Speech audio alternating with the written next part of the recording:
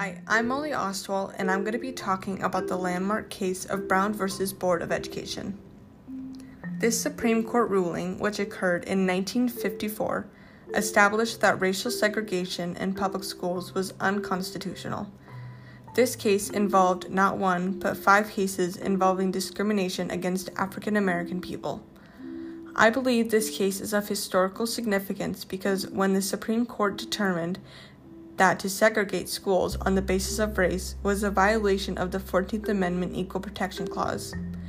It led to the desegregation of schools and also helped the civil rights movement to gain momentum and continue to chip away at other existing social structures.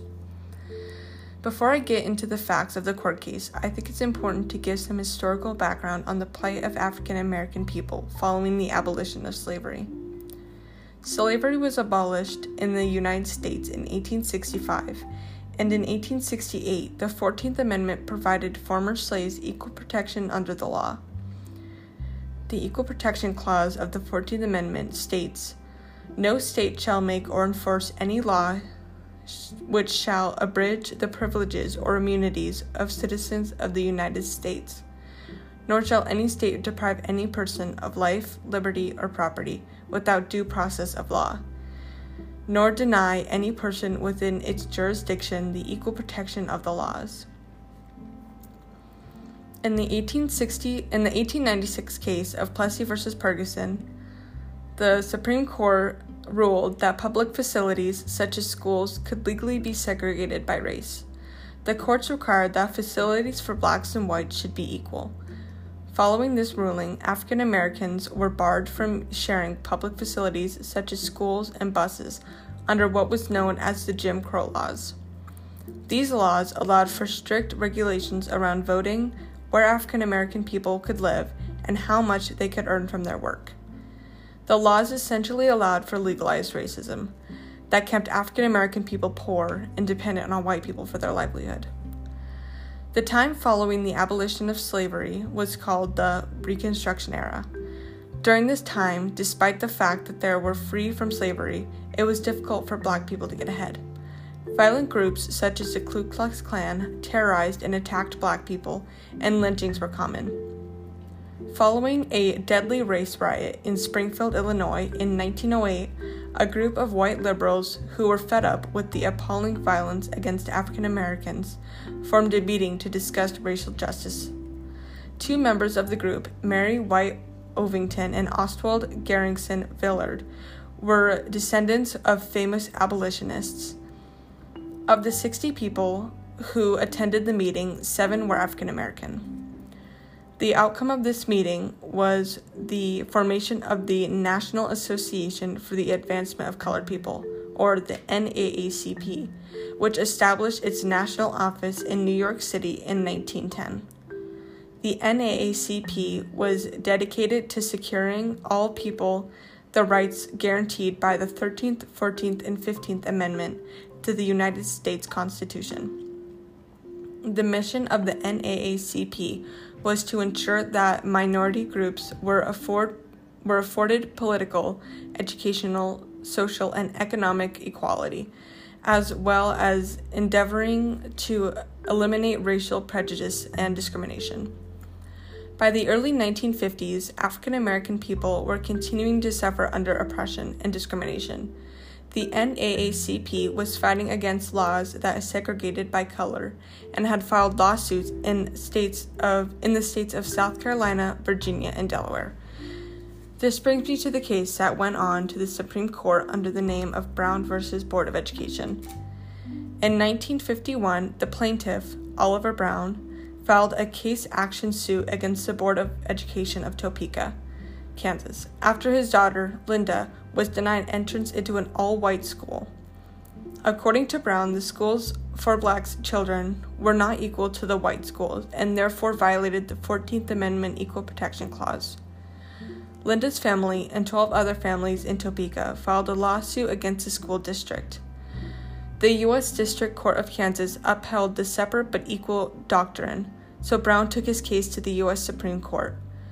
The families were represented by attorneys through the NAACP, and by the time the case made it to the Supreme Court, Brown v. Board of Education, was combined with 4 other NAACP cases from the other parts of the country. The chief attorney for the plaintiffs was Thurgood Marshall.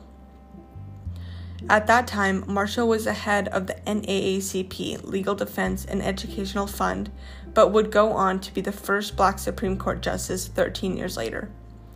The 4 other cases that were combined under Brown v. Board of Education all involved the issues of racial discrimination and inequality for African American people. These cases were as follows. Briggs v. Elliott, Clarendon County, South Carolina. This lawsuit was filed in 1947 and as a result of the children of Reverend Joseph Albert Delane being denied free bus transportation.